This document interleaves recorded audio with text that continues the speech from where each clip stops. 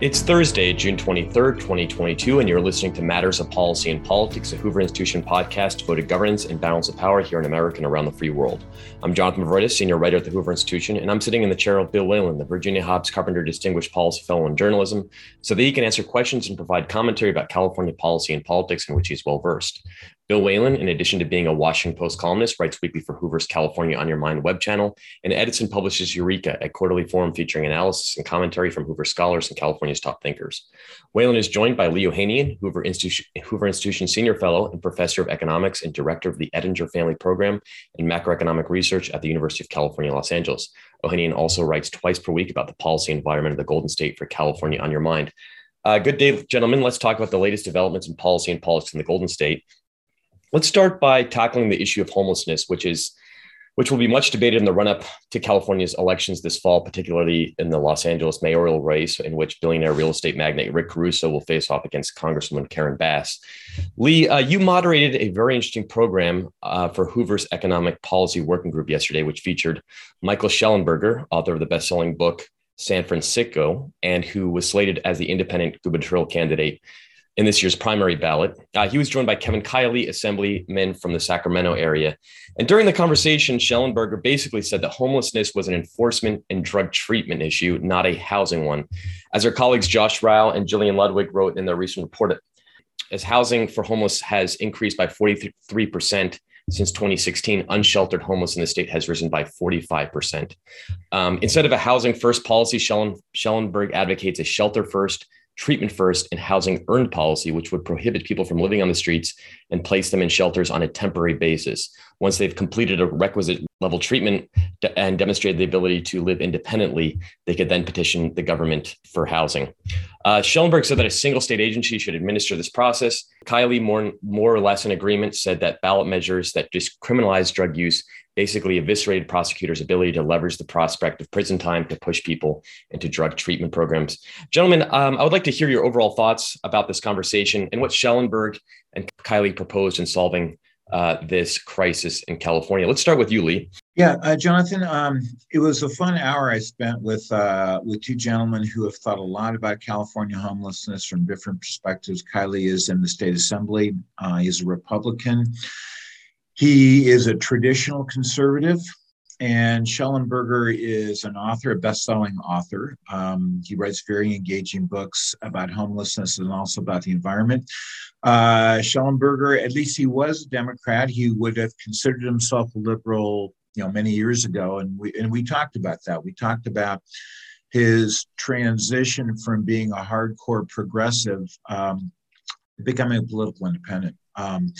And as you noted, both fellows agreed about 90% of the time on why California's homelessness policies have completely fallen flat in their face, why we have wasted $17 billion in state money over the last 3 years, and what should be done about it.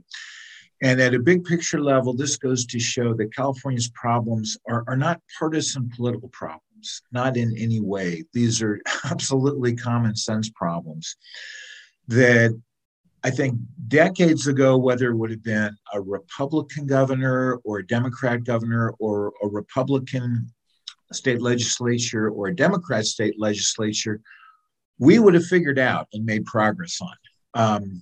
So the obvious issue that comes out is that chronic homelessness is fundamentally a mental health and drug abuse opioid issue, full stop. And what is very, very frustrating, and I brought this up during the conversation, is that a state report remarked that 29% of the homeless were having either emotional health or substance abuse issues. Shellenberger said, I went to these camps. I went to these 10 camps. I interviewed people, and he interviewed dozens of people. I think he interviewed over 100 people. He said, I didn't meet one. I didn't meet one who didn't have mental health and substance abuse issues, not one. And when you think about it, that seems obvious. Homelessness is not a normal state of affairs. People who have their wits about them, who have the capacity to make rational decisions, figure life out and do not wander the streets without a roof over their heads. And he made the very important point that California has a lot of resources available for people who have exigent circumstances and need to find a new shelter immediately for a very short period of time. We do that really very well. But what politicians have failed to do up until very recently, and still it's like pushing a big boulder, is to recognize that this is a substance abuse issue, and we cannot make progress until we get these people in treatment. Bill, do you have any thoughts on that? Yeah, I'm going to get Lee's feedback. First of all, I missed a lot of the presentation. Unfortunately, we'll get to this a little later on the podcast. We had sort of an infrastructural meltdown in Stanford the last couple of days. The temperatures hit triple digits, and sure enough, a fire broke out just north of campus. Electricity went out on the campus, eventually took down my Wi-Fi, and just welcome to summertime in California, guys. But no, here's what I want to get at here. We look at housing, and what drives this conversation, it seems to me, Lee, is money, plain and simple. We talk about how much money we're throwing at the problem. And I don't know if money is really the solution here. We're about to spend $300 billion on our budget. Cal Matters wrote a very clever piece about this the other day. Took $300 billion and said, what does that mean to Californians? $300 billion means every Californian would get a $7,500 vacation if you divvied up the pie among 39 million people. $300 billion is enough to buy 6.2 million Tesla Models 3. That would cover every individual in California between the ages of 25 and 34. I think Jonathan gets one, Lee. I'm sorry, you and I are out, my friend. $300 billion is twice the double the amount of federal student loan in California. So it's a staggering amount of money. But money is not the answer here. And here I'd refer you to a column in the Los Angeles Times, May 31st, 2022. The headline, and this is as typical of the mindset, California has billions. Why is homelessness still a problem? And if you go deep into that column, Lee and Jonathan, you find this rather remarkable quote from a Newsom housing advisor by the name of Jason Elliott, who probably shouldn't have said this, but here's what he said, quote, why can't we fix the prison system? Why can't we make California's K-12 education system the best in the world? Why can't we once and for all address drought and clean water and so on and so forth? Elliott said, quote, I'm making a point, which is to say the crises that we face are not limited to homelessness. Homelessness may be arguably the most visible or the most in your face or the most you interact with most viscerally on a daily basis. My point here, Lee, is that California is fraught with crises, as Gavin Newsom's advisor himself has just confessed to, but just chunking millions of dollars to this problem, what, $12 billion proposed last year. I think the governor slapped on another $900 million when the May surplus was put out. But money alone is not the solution, Lee. So you talked to Kylie about this, you talked to Schellenberger. What would they do beyond just chunk billions of dollars at it?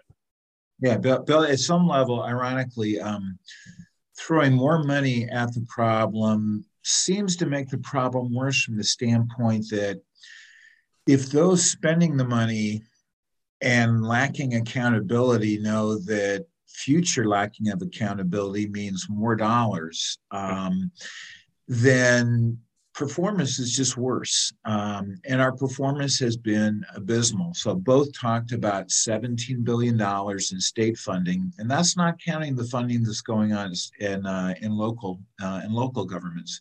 Mm-hmm. San Francisco is spending $1.1 billion this coming fiscal year on homelessness.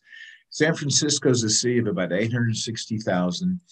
Jacksonville, Florida is a city of about 880,000. That $1.1 million is roughly 3/4 of Jacksonville's entire city budget.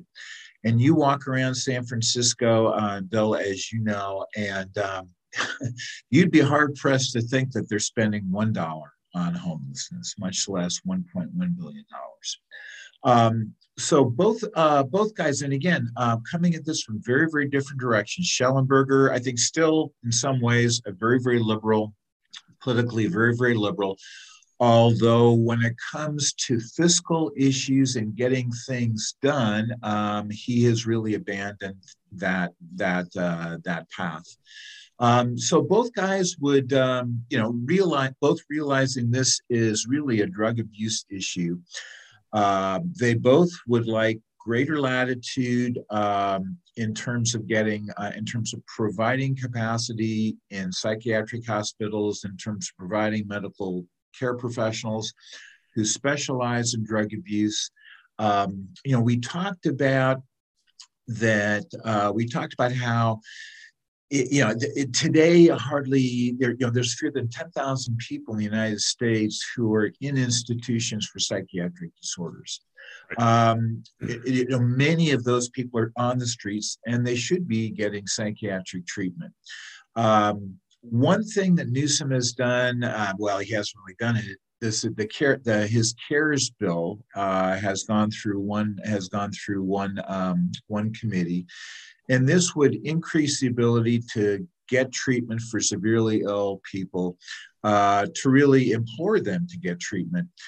And when we're talking about people that really have lost the ability to have any reasonable function, that they really are living in, they're living in a different universe.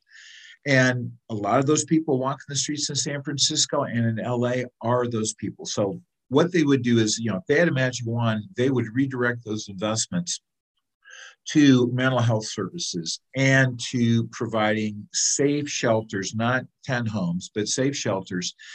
And, I love Shellenberger saying, shelter, treatment, and then housing if you show the ability to have some self-responsibility and to be willing to play by the rules of the society we live in. So they would redirect a lot of those dollars away from these kind of housing first programs that have failed. You put these folks into a building with 4 walls and a roof, and that's not solving the problem. They're back out on the streets, and it's sad because we've been doing this we've been avoiding confronting this issue for decades. When I introduced Kylie, I read a couple lines from a report that was 33 years old, and that report read, there are between 100,000 to 250,000 homeless in California. Today, we have a similar number of homeless. It is a complex issue. They have many problems. We spend a lot of money, but there's a lack of leadership, there's a lack of vision, and there are too many services existing under too many roofs. And both of the panelists, Kevin Kiley, Republican Assemblyman, Michael Shellenberger, left-leaning Democratic author, said, yep, this is deja vu all over again. So, Lee, how would they get around the NIMBYism issue? Because if you want to throw money at San Francisco, Los Angeles, any city in California pretty much should say, I want to build housing for the homeless. I want to build a drug treatment center and so forth. Neighborhoods quickly push back. I remember in San Francisco a few years ago, they had a huge fight. They wanted to build a homeless center along the Embarcadero. And of course, that's prime real estate in San Francisco. No. So businesses, but also the beautiful people in San Francisco push back saying, no, we don't want to sully our very nice strip of the town with that. So how would you do this, given that just people, it's kind of similar to like building a prison in California, Lee, or something which we haven't done since Ronald Reagan's presidency, building an oil refinery. Just good idea, but nobody wants to have to look at it. Yeah. So we didn't have time to get into the issue of where do we do this, but there's a reality that not everybody who wants to live on the California beaches gets to live on California beaches. A lot of people love to live on the California beach.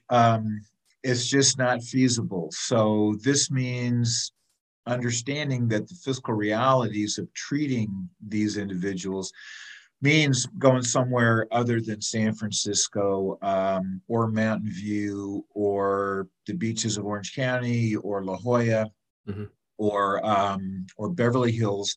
This means, and this is not really for social issues, this means finding places where land is relatively inexpensive and where building can take place and construction costs aren't going to require having a $150 an hour plumber, build out the bathrooms. And Shellenberger did talk about this. Interestingly enough, the former progressive, not a trained economist, but he understands just as a common sense point of view, No, there's 20,000 people that are homeless in San Francisco. No, we can't house all of them in San Francisco. We can't treat all of them in San Francisco. And when you look at California, California is a remarkably non-dense state. Outside of coastal California and the area around Sacramento, California is pretty empty. There's no reason why we can't develop other aspects of California. So to get back to your question about NIMBYism, California is going to have to start, if California wants to expand, California needs to build in areas that are relatively sparsely populated. And I think this is the only realistic solution to what has been an intractable political problem for decades. But the solution's there, and the solution is one that's pretty economical and that will face relatively little political resistance, rather than saying, you know what, hey, we're going to go to the Embarcadero and we're going to build a homeless treatment center and spend $400 million doing it. Yeah, it's also kind of interesting carrot and stick concept here, Lee, in this regard. Very easy for the state to take a, dare I say, kind of conservative approach and block grant money to the counties and cities to deal with homelessness, much the way welfare reform is dealt with in the 1990s. But you give the money away to the counties and cities, and they're at the mercy of them, doing the right thing and hoping they come through.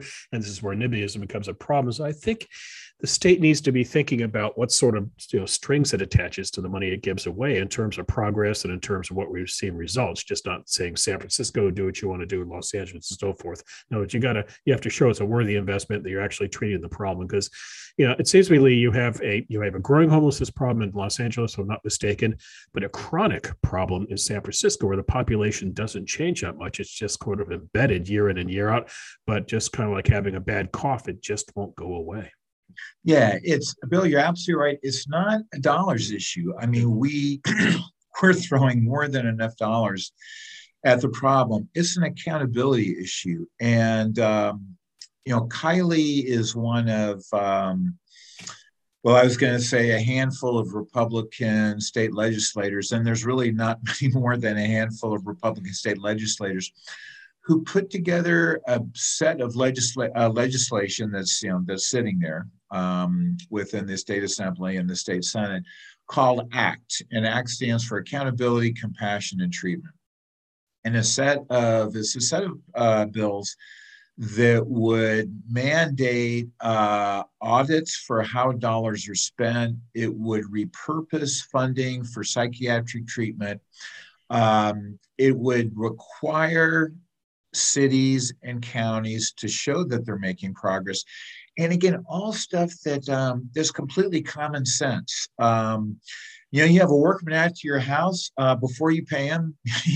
The leaky faucet is fixed, or the leak in the roof is fixed. I mean, it's just purely common sense. And Bill, you mentioned the budget, and we are spending 50% more in fiscal year 22-23 than we did 2 years ago in fiscal year 2021. So fiscal year 2021, the budget was $200 billion. Now it's $300 billion. So where does that money go? And there were a number of questions from the audience saying, hey, where are my tax dollars going? Where did this $17 billion go? And Bill, following that conversation we had yesterday, I thought, okay, Health and Human Services is the biggest budget item in the state's budget. It takes up over 1/3. It takes up a little over $100 billion. And Medi-Cal is a big chunk of Health and Human Services. So, where does that $100 billion go? So, Bill, I simply typed into Google, Medi-Cal failures audit. I typed in those three terms, and Medi-Cal is a big part of Health and Human Services. Here is what comes up on the first page, and there are 172 million hits. December 2011, LA Times, state audit faults state health officials on Medi-Cal oversight. LA Times 2015, state audit shows Medi-Cal patients do not have adequate access to doctors. Medi-Cal provider directories were riddled with errors and grossly out of date. 2019, California State Auditor Elaine Howell, and Bill, we're going to miss Elaine Howell now that she is retired. California Auditor blasts Medi-Cal overseer for failing patients. 2015, state has failed to ensure Medi-Cal patients have adequate health care. Let's fast forward. If you think this goes ad infinitum, you're right. 2018, state auditor. This report presents the results of our high-risk audit concerning $4 billion in questionable Medi-Cal payments that the Department of Healthcare Services made over the last 3 years because it fails to ensure gross discrepancies between county databases and state databases. So again, we get back to the idea of accountability, and you don't get a budget unless you can show progress. And Kylie, when I asked Kylie, I said, among your colleagues in the Senate, among Democrats, and I brought up Phil Ting. Phil Ting is a prominent Democrat, and Phil Ting was quoted 2 days as saying, "We spent billions on homelessness, yet it doesn't appear we have made any progress." I said, among Democrats, is there any sentiment for accountability and trying to track where dollars go and rewarding agencies that do a good job? And he just laughed. Yeah, he just laughed. I mean, not laughing at me, but laughing at the idea that his colleagues would have any concern about accountability. And we go back to the idea that this is not partisan. Accountability is not a partisan issue. As a kid, I remember Jimmy Carter is President being lambasted for his performance. Mm-hmm. And, today I wish, God, Jimmy Carter had the idea about zero-based budgeting. You show what you accomplished last year, and then we'll figure out your budget for this year. And if you're efficient and you're moving the needle, okay, then we'll make an investment in what you're doing. I would love to have a Jimmy Carter type person within the state assembly among those Democrats. So it is just common sense issues. This is not partisan at all. And I really wish the Democratic Party would stop making this about Donald Trump and start looking in the mirror and asking themselves, we shouldn't be wasting the tax dollars of our constituents, but they do every day. It's maddening. My blood pressure's rising. I better stop pontificating. Let me add one thought to your panel discussion the other day, Lee. Having Michael Shellenberger and Kevin Kiley is interesting in this regard. These are both gentlemen who, yes, they've engaged in politics. Shellenberger ran in the gubernatorial primary. Kevin Kiley ran in the recall election last fall for governor. But you look at the numbers, Lee, and this is kind of very sad commentary on California. So let's go back to the recall. Kiley, who is now an active candidate, he's running in the 3rd District for Congress. He made the runoff. He'll be on the November ballot. Kevin Kiley received 3.5% of the recall vote. Lee, that's 255,000 votes. Michael Shellenberger running in the open primary against Gavin Newsom and a whole horde of other people, he got 4.1%, Lee. That's 280,000 votes. So what does this suggest? If you're an intellectual candidate, which is Shellenberger, which is Kiley, they like to talk issues like homelessness. They like to talk education and, big ticket things and not going after just kind of like low hanging fruit and easy pickings of politics. There seems to be a cap in California of about 300,000 votes. I hate to think in a state of 39 million people and about 18 or 19 million registered voters that very small sliver of people actually want to listen to issues. But boy, not a coincidence they finished very close to each other in terms of their respective results. It's it's so disappointing. Shellenberger told me he had raised about $1 million. So obviously it's tough to move the needle with a budget that size. Right. He did finish, I think he finished first in Orange County, which is interesting for a couple of reasons. Typically relatively a redder district and a district with a lot of highly educated people. Right. So he's, Shellenberger, he's a very bright fellow. Maybe I wish I wish it was different. Maybe two issues oriented, and it's a sad statement about California voters who seem to be willing to just knee-jerk hit the voter button for whomever the Democratic Party machinery comes out and says, here's who I want you to vote for. Lee, he had what I'd call a very disproportionate candidacy in this regard, $1 million, which just doesn't get you to first base in California. If you're going to run competitively in a primary and try to finish second, you probably need $15 million just to throw a number out there. But what was disproportionate was for very little name recognition and very little money in the bank, he got a lot of media attention just in terms of people writing about him. He was on Joe Rogan's podcast. He was on Bill Maher's HBO show that's on Friday nights. He was on Fox News a whole bunch of times. He got a ton of free media, but again, he couldn't move the needle. And why is that? Because our primaries in California are really, as you mentioned, driven by the two parties. And this ties back into the homeless problem. It's the two parties at the end of the day, really one party, because Democrats control everything. They dominate the homeless conversation, and that just stifles the whole concept of outside the box thinking. It stifles the whole conversation. And just get back to the point I made a moment ago. The ghost of Donald Trump is crushing California, from the standpoint that the Trump card is played 24/7, and that really prevents it prevents any kind of conversation from taking place. And the California Republican Party is going to have to figure out how to respond to that. And thus far, they haven't. There are too few Republican legislators that are willing to walk back from Trump. And this is purely from the standpoint, there's purely practical politics standpoint. You cannot win in California unless you have an independent position from Donald Trump. And I'm saying this as a person who I strongly supported Trump's policy to reduce the corporate tax rate, to make it competitive with European countries. That brought back a ton of cash, that substantially increased investment, that increased job growth within the U.S. I supported Trump's policies to roll back regulations, but he is a figure that's going to continue to squash California until the Republican Party figures out how they want to deal with that. Until they do, it will be a one-party state,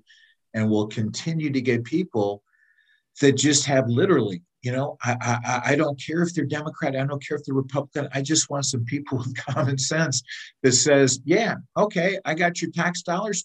I'm gonna fix some stuff. It's not rocket science. Fix the potholes. Get a better school system. Get some people into mental health treatment that are wandering the streets of San Francisco. But sadly, we keep electing people that refuse to do that.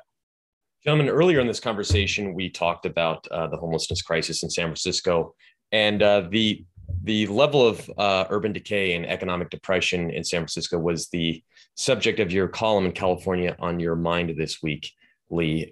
You write that San Francisco was once a city that was considered on par with Paris, New York, London, and Rome. But you described that San Francisco has lost 6.5% of its population in the pandemic year, and people are not returning despite restrictions being lifted. The city's BART subway system use is down 75%. Tourism is down 50% below its pre-COVID level, and its commercial industries are struggling. Lee, what's happening in San Francisco that's not recovering? Again, it is a tale of legislative failure, of the complete wasting of resources, and really damaging people's lives. I mean, it's a perfect storm of awfulness. There wasn't. Now, I'm still working on this, but as far as I can tell, there isn't one city in the Rust Belt, not Detroit, not Buffalo, not Dayton, Ohio, that lost 6.5% of their population in 1 year. But San Francisco managed to lose over 50,000 people, 6.5% in 1 year. I mean, that is hard to do. I mean, that is really, really difficult to do, as the records of Detroit and Buffalo and Dayton, Ohio show us. How did they lose so many people? Jobs haven't come back because San Francisco has a bunch of really, really high-skilled, highly educated professionals, the areas of finance and law and consulting and high tech, all of whom can work very productively from their homes or from somewhere else.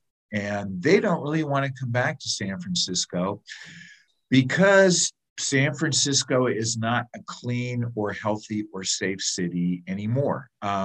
It used to be mentioned in the same breath as Paris and New York and London when it came to culture and social social progress. It was mentioned in that same breath. It's not anymore. It shouldn't be. And without all those professionals sitting at home working, all the service sector workers, all the people in restaurants and cafes and bars and nightclubs and hotels, by definition, they can't work remotely. They need the professionals to be there. They need tourists to be there. Tourism is down almost 50%. The recovery in tourism, recovery in jobs in San Francisco is much worse than any other major city. Conventions haven't come back because so much of San Francisco has been taken over really by the drug trade. I mean, it's really an issue not only of, hey, I don't want to see an addict shooting up on the street corner, but it is dangerous. Drug dealing is out in the open. I think in the piece I called it, this is the equivalent of Walmart. This is a Walmart of fentanyl and a Walmart of fentanyl and heroin. And this is not just a pandemic. Before the pandemic, San Francisco lost two major conventions, one to Las Vegas. I can't recall where the other one. The other was an AMA convention. And so you have physicians and it just turns their stomachs to look at San Francisco, see what's going on. San Francisco lost $100 billion in convention revenue from losing those two major conventions. Right. And when you ask yourself, well, why, and I cited just a statistic. I did a couple calculations that show that the chance of a person, based on an NBC report, the chance of a person being able to walk 5 city blocks and not encounter human feces is 0.5%. Okay, so about a snowball's chance in hell of not walking San Francisco and having to step over human feces. So again, this is common sense. Clean up San Francisco. Yeah. But the city board of supervisors they put a priority over beginning every meeting by noting that we are sitting on unceded lands from the Ohlone tribe. Every board of supervisors meeting begins with that chant, and you have a bunch of supervisors that would stand in front of a truck before admitting that there is a crime problem in a city which now has perhaps the highest property crime rate in the country. So, yeah, again, it's awful. It's just absolutely awful what's happening. Yeah, the Ohlone tribe, Lee, also used to wander around here on the Stanford campus, and I've always wondered for years why a bunch of Ohlones have not banded together and somehow managed to build a casino on the campus grounds where you could take money and sell alcohol to 18-year-old kids. Tell me that wouldn't make money hand over fist, but I divert. So, yeah, you touch on something very important here. San Francisco doesn't make things. It's a laptop economy. It's an intellectual economy in terms of finance and tech. But there used to be a mint, but they don't mint money in San Francisco. Literally these days, and they just don't build things. So that's one problem. People could unplug their laptops and go elsewhere and work. I think the second problem, Lee, is that when people did get outside of that city, outside of that bubble, they found they're pretty nice places to live. And I'm not just talking about tech hipsters who relocated to Austin or Miami or some other fertile ground, but I'm talking about young families who left San Francisco and discovered they could go across the East Bay, for example, and buy a house that, lo and behold, had a garage and a backyard. And guess what? A good public school system. By the way, on that note, note, a shout out to the San Francisco Board of Education, something we don't do much of this podcast, but they reinstated merit-based education admissions at Lowell High School in San Francisco. They did something sensible. So the second factor here is people just found better places to live. This ties in other things. Good luck finding a drugstore in San Francisco. We've all seen the footage of drugstores getting looted during COVID. Good luck finding a grocery store. But then thirdly, Lee, you touched on this, to the adage, there's no such thing as bad publicity or bad PR. San Francisco has had a ton of bad PR in the last couple of years, and the reputation precedes itself. This came to mind watching the Golden State Warriors victory parade the other day. A feel-good moment for the Bay Area. The Warriors basketball team wins the NBA championship. We can all puff out our chest. We Northern Californians, Lee, sorry about that. You're probably a Lakers Clippers guy, but we can all puff our chest and say the Warriors are wonderful. 4 championships in 8 years. Get into that argument about dynasty. Anecdotally, I have several friends who go to Warriors games. I've asked them, would you go to the victory parade? And they said no. And I said, why are you working? They said no, because we don't want to park our car there and have it get broken into. And this is what happens when reputation precedes itself. So, not long ago, I did an event at the Commonwealth Club in San Francisco and was asking about where to park. They have a garage to park underneath. No, you can either park in a garage around the corner and take your chances on the walk. You can just park on the Embarcadero. But then the organizer said, if you park on the Embarcadero, you might get a window smashed. You live in the city, you tolerate that, but I think a lot of people won't tolerate it. So that's a challenge for San Francisco moving forward. If I may digress a minute and get into the Warriors here, I wrote a piece for the Washington Post on this. The Warriors embody a lot that's great about professional sports and basketball. It's a very cutting-edge franchise. They play a very pretty brand of basketball. They have this very relatable superstar in Steph Curry, who is not a 7-foot giant, but he's about 6'1" or 6'2", I think. And so little kids relate to him. He's just something more normal to them. It's a great timeout, as they used to say, one of the advertising campaigns. But Lee and Jonathan, the Warriors are also a testament to inequality in California in this regard. Number one, they left the city of Oakland, abandoned Oakland, an arena for a shiny arena on the other side of the bay in San Francisco in the Mission Bay district, which is very biotech heavy area. The University of California, San Francisco has a campus there. Their arena called the Chase Center, I think Lee collected about $2 billion in revenue before open up the doors, because they hold something like 200 events there a year, basketball games, concerts, all kinds of stuff. So they make money hand over fist. The Warriors pump that into payroll. They had the biggest payroll in basketball. They probably will next year as well. And if you try going to a Warriors game, the cheapest ticket to a Warriors game, to game one of the series in Boston, was about $615. Courtside seats were going for about $36,000. This doesn't include, Lee, the $6,000 handling fee that you get for buying that ticket. In other words, you have this wonderful team that everybody can get behind, but you know what?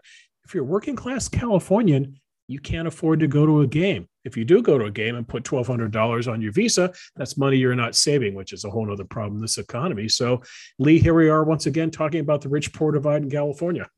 Yeah, Bill, when the Warriors played in Oakland, the group of people who would go to home games, it's totally different now. It is just completely different. And you mentioned how expensive it is. And you mentioned the challenges involved that, yeah, you're not going to drive there. So you're going to Uber there, or Lyft there. And Bill, I'm guessing, that those $600 seats, you might as well just stay at home and watch and watch it on TV in terms of the quality of viewing. And Peter Guber and Joe Lacob, two of the Warriors owners. I don't know if there's other ownership. They're probably some minority owners, but incredibly smart business people. And they also are paying, I think they're paying about $200 million in luxury taxes this year, the way the NBA salary cap works. Right. But yeah, if you're, if you were Nancy Pelosi, you can pay to avoid the worst of California. And if you're, I'm sad to say, if you're below the top 10%, California can be a very, very challenging place to live. All those people who lived in Oakland that attended the Warrior games, they're not crossing the Bay Bridge and going to the new stadium because they cannot afford, they want to Then when I take the family, that's going to be a 4-figure event. You might as well buy the new 65-inch 4K TV, tune in on YouTube TV, and watch it at home. It's but that's California. That's California. It's Nancy Pelosi, and it's a group of people that are incredibly wealthy, that can buy the weather, that can buy the Pacific Ocean, and that can support elite causes that raise the cost of living for all the people who tend to work for them. Yeah, on that note, there's a very interesting piece in the New York Times the other day on Nancy Pelosi's husband, Paul Pelosi, who unfortunately received a DUI not long ago. I guess he was out at a winery or an event and drinking and got into his Porsche and got pulled over. And you just talk about just, bad luck. Who knows? Napa's not that large of a place, so maybe he's driving a couple miles, but the cops caught him. It gets into the rather lavish Napa lifestyle. But a final note on this, Lee. One thing about the Warriors Parade, which I thought was just incredibly telling, their parade route was about 1.5 miles down Market Street, just a straight line down Market Street, stopping at about 8th and Market, which is a block shy of Twitter. So they didn't get anywhere with an eye shot of the Elon Musk hostages in that building right now. But the one thing in the conversation, Lee, was there was no discussion about what it might do to rush hour traffic in terms of the community getting up there. It was all about, you can take BART to the rally if you want to. There'll be plenty of park if you want to. But nobody said, in addition to the normal commute, public transportation get crushed. And that's because, Lee, as you mentioned, downtown San Francisco is just eerily vacant these days. There's no one there, and it really is. It's a dynamic that builds on itself in a very negative way, from the standpoint that workers don't come back, restaurants close, they lay off employees, storefronts are shuttered and boarded up, and there's that eerie feeling that you're walking in downtown and there's not other people like you walking around, and that's a feeling that pushes more and more people away. So it's a dynamic that builds on itself in a very, very bad way. And what's really disappointing is that I think London Breed understands that there's a problem, and that it needs to be fixed. And she has a board of supervisors, I don't know, half of whom, I think it's more than half, just simply don't have a clue as to what it takes to make that city functional again. And it's remarkably selfish, because they're indirectly really damaging the lives of so many people. They're taking away their opportunities to work. They're taking away indirectly the jobs that they had, the livelihoods they had, the family life that they had. So, Bill, you know what? There's going to be San Francisco is going to shrink again, unless change occurs. But when I look at the city group, when I look at the board of supervisors, I don't see that change coming. Bill, you had mentioned earlier in this episode that the Hoover Institution and Stanford University had largely shut down because of a power outage by PG&E due to a fire 10 miles north in San Mateo County. And this raises a host of issues about how the state is prepared to deal with heat waves of this sort, including wildfires, air quality, drought, and access to energy resources in this case. What can the state do to better prepare itself for such conditions? I think the question is, what can I better do to prepare myself for these conditions other than moving elsewhere, which I did in September of 2020. It was deja vu all over again, to borrow the line from Yogi Berra. September 20, we had a really kind of weird series of events. We had a heat wave. We had wildfires. The wind shifted. Smoke poured into Palo Alto. We started having blackouts, and it was just hell. And I actually went to visit family on the East Coast for about a month just to not just clear my head, but really just get away from the smoke that was just poisonous. So what can California do? The question is going to be plain and simple, the grid. And is it going to be able to provide reliable electricity? We've talked about this in this podcast before, but we're in a drought. We're in a horrible, awful drought that's not going away. And, the attention that it draws is what are we going to do about our, are we going to water our lawns? Are we going to, golf courses going to stay green and so forth? But the big question with this, in terms of what I'm interested in, is hydropower. dams supply power in California's grid. I think about 1/5 of California's electricity comes from hydropower. If you take away, let's say, half of that 1/5, that's 10% we have to make up elsewhere.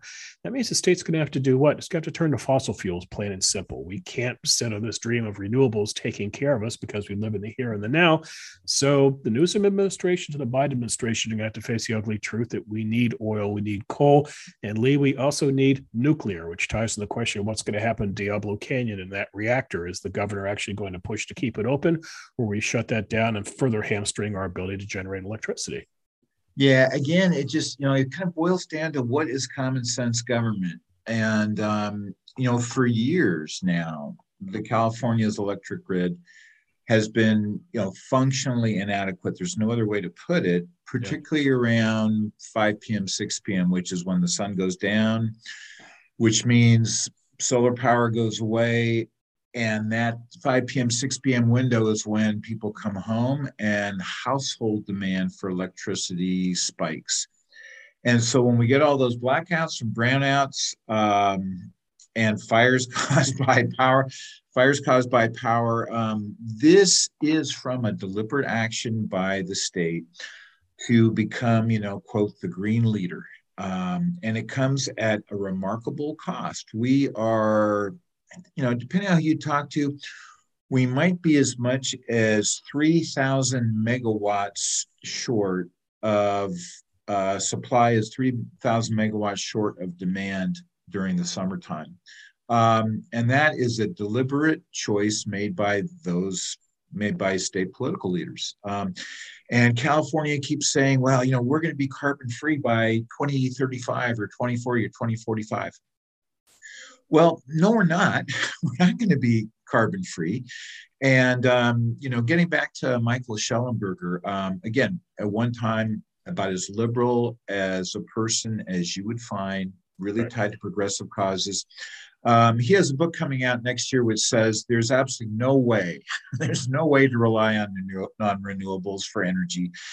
And anytime coming in the future, and that nuclear is a fundamental answer to the problem. And absolutely, nuclear is the answer. And at some level, it's ironic, though, because Diablo Canyon is an old reactor. And California has been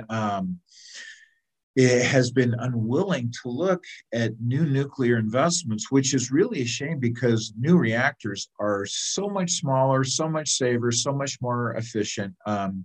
People think back to Chernobyl or what happened in Japan, and those were very, very old reactors. People should be looking to France, where 80% of electricity comes from nuclear, and there hasn't been one nuclear problem.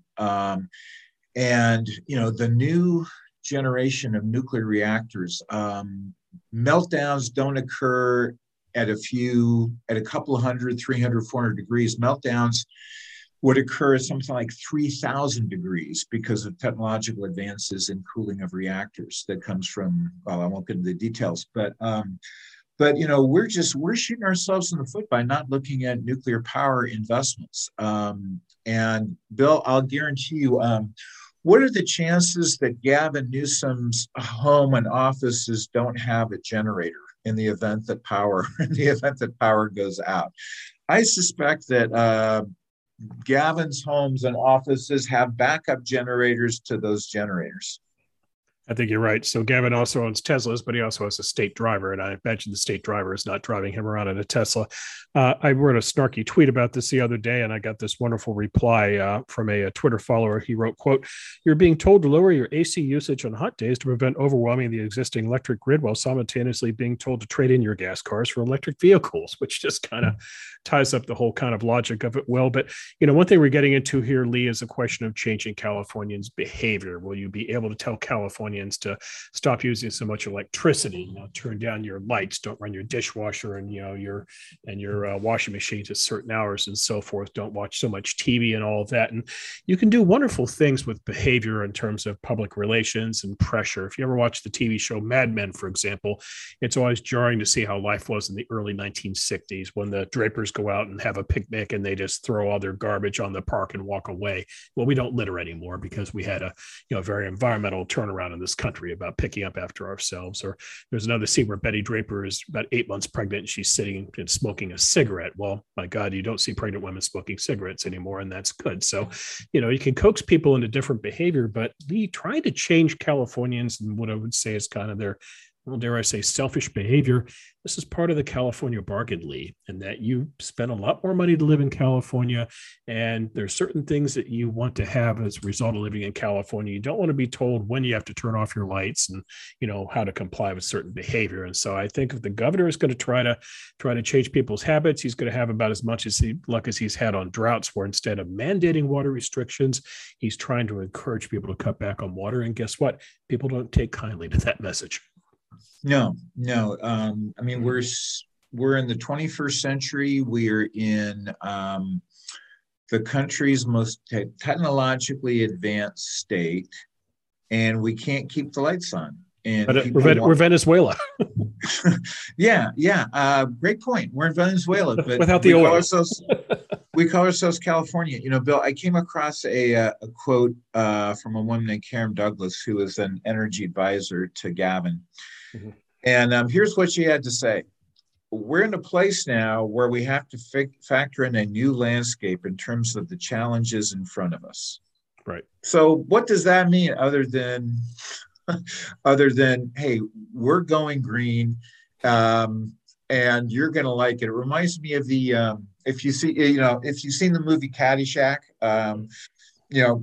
even if you don't play golf, funny movie. And at one point, a fellow says to his caddy, "You're getting nothing and you're going to like it." And that's pretty much what's going on here. It's like, nope, you're going to have to suffer with blackouts and brownouts around 5 p.m., 6 p.m. And you know what? You're going to like it.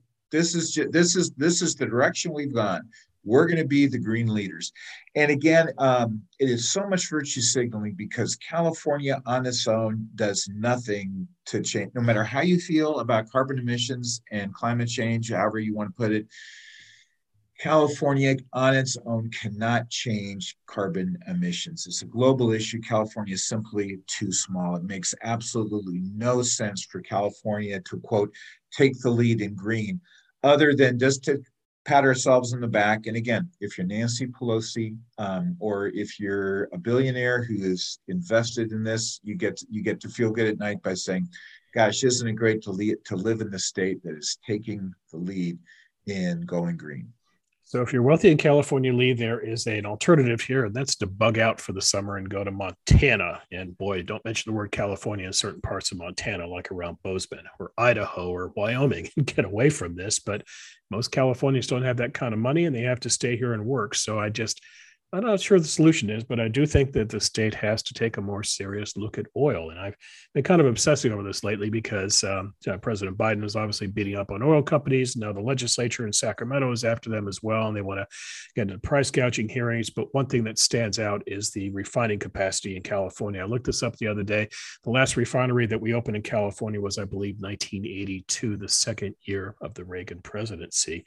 And again, number one, good luck getting one built. I know there are people who contend we'll not get a refinery built in this country anytime soon, much like nuclear reactors. But, you need more supply to meet the demand in California. And the same thing for electricity. I'm just not sure if this governor and this administration with its mindset are able to meet the challenge. Gentlemen, I'd like to conclude this podcast by talking about California's effect on national politics again. President Obama's chief strategist, David Axelrod, told the New York Times this week that if President Biden were to bow out of the 2024 election, Gavin Newsom might be the Democrats' strongest choice. Axelrod said, if the president were not to run, it's hard to imagine that Newsom would be sorely tempted to enter the race. Newsom is young and politically muscular, which may be just what the market will be seeking post-Biden. Bill, this dovetails with your California on Your Mind column this week of why Gavin Newsom has joined Donald Trump's social media platform, Truth Social. Is Newsom simply being a good Democrat by extolling progressive virtues and trolling the former president and standing up and countering threats to the nation posed by Trumpism, or is he trying to genuinely raise his national profile for the next presidential election? The answer might be C, A and B, both. He's being a good Democrat in this regard. You have a president who is struggling, to be kind about it. His approval number is in the 30s. The economy is bad. He has the opposite of the Midas touch, and his party has finally woken up to the fact that he is 79 going on 80 and just not a very vigorous president, and one who lends much confidence. So enter, into that vacuum, a younger Democrat. Gavin Newsom is 57 years old, I believe, or 55 years old right now. And he's very telegenic and has a very strong voice. And so he is stepping in. So what he did was he joined Donald Trump's social media site, of all things, Truth Social, as it's called. And he's not doing this for followers, because I think Truth Social has something like 500,000 people on it total, versus 20 million for Twitter. I think Newsom has 2 million Twitter followers. He has about 10,000 people following him on the Trump site. What he is doing is he's picking fights with red states. Here's what he said when he first joined it. Quote, "I joined to ask fellow truth seekers why America has a red state murder problem. 8 out of 10 states with the highest murder rates happen to be red states," he said. He also challenged Truth Social members by claiming California leads the nation in economic growth. Anti-abortion states experience the highest COVID-19 death rates. In other words, to be very crude about this, blue states rule, red states suck. So why is Newsom doing this? Yes, he's stepping in for his party, but he knows at some level. I know he denies the presidential thing, but he knows that what this does is it starts speculation like crazy. There was an incredible fawning piece of The Atlantic about what a wonderful, smart guy he is, and boy, would he be great presidential timber. His David Axelrod echoing that, as you mentioned. So it puts him into what's called the battle of the great mention, where you don't actually run for president, but people mention you as a possible Democratic candidate. Here, I'm going to throw a very big dash of cold water on this in 2 respects. Actually 3 respects. First of all, let's talk timing. Right now, Newsom's a hot commodity. Let's revisit California's economy, Lee, in about 6 to 8 months from now, when the market goes down, the recession is in, and California's surplus, perhaps its state is incredibly, if not running a deficit, its surplus is minimal. In other words, you could easily go from $100 million surplus to bust overnight, given this economy. Secondly, he has to get around the rock that is Kamala Harris, and she's a rock in terms of dragging down Democrats, but she's also a rock in terms of impediment to Newsom's aspirations. She's a fellow Californian, is the sitting vice president. There's a lot of loyalty there to the president, and sitting vice presidents tend to have pretty commanding positions within their party. So Newsom would have to figure out a way to run without being seen as a backstabber opportunist. And then thirdly, Lee and Jonathan, how does he sell California to the rest of America? I know publications like The Atlantic swoon over Newsom with his futuristic talk, but the rest of America is not necessarily EVs and Whole Food and a lot of CRT. It's a very different structure, and so I think Newsom would be very hard pressed to collect 270 electoral votes in this current environment. So I salute him for standing up for his party, but I just think that the Gavin Newsom boomlet is just right now not quite practical. I think it's really what the media want in terms they want to find a Democrat who will fight. Lee? Gavin is a guy. Gavin is a guy he's got the gift to gab. I mean, personally, I don't find it all that effective, but he loves to talk. Mm. And I feel like saying to Gavin is what I say to my youngest son at night. I say, hey, you know what? Clear the table, put the dishes in the dishwasher before you go out and have fun. Feel like telling Gavin, why don't you solve some California problems before you start going on social media sites and yelling at Trump? Stay in your lane. Do what your constituents have elected you to do. Govern. Fix California's problems. Yeah. And Bill, I get scared when I look at the political landscape of Democrats in 2024, because personally, I don't think Biden will be, even if he chooses to run, I can't imagine he will. He says he will, and of course he has to say he will at this point. But his approval rating, at least on the 538 website, it is lower than any sitting president since Harry Truman. It is lower than Trump's at the same number of days in the presidency. And of course, one reason Trump's approval rating was so bad is that there's 5 or 10% of people who would just say, I disapprove because I can't stand the guy. Right. So he is in, the low 39 area. Kamala is sort of a similar rate, right? Similar numbers. So, so I can't imagine that Gavin is not salivating and thinking, hey, this is going to be my time. Biden is unelectable. I view Harris as being unelectable. Her negatives are just so pervasive. Positives are few. And if you look, I look around to see, are there any moderate Democrats out there who would be in the age range and have the profile that could be electable? I know you look at moderate Democrats, there's Kyrsten Sinema from Arizona. She would be tarred and feathered by the progressives like AOC. Mm-hmm. Manchin is 70-ish, and he would also be tarred and feathered by progressives. So I kind of think that Gavin he is sort of thinking, hey, I'm a major leaguer, and I'm going to go up there, and I'm going to go against Trump, and I'm going to knock the ball out of the park.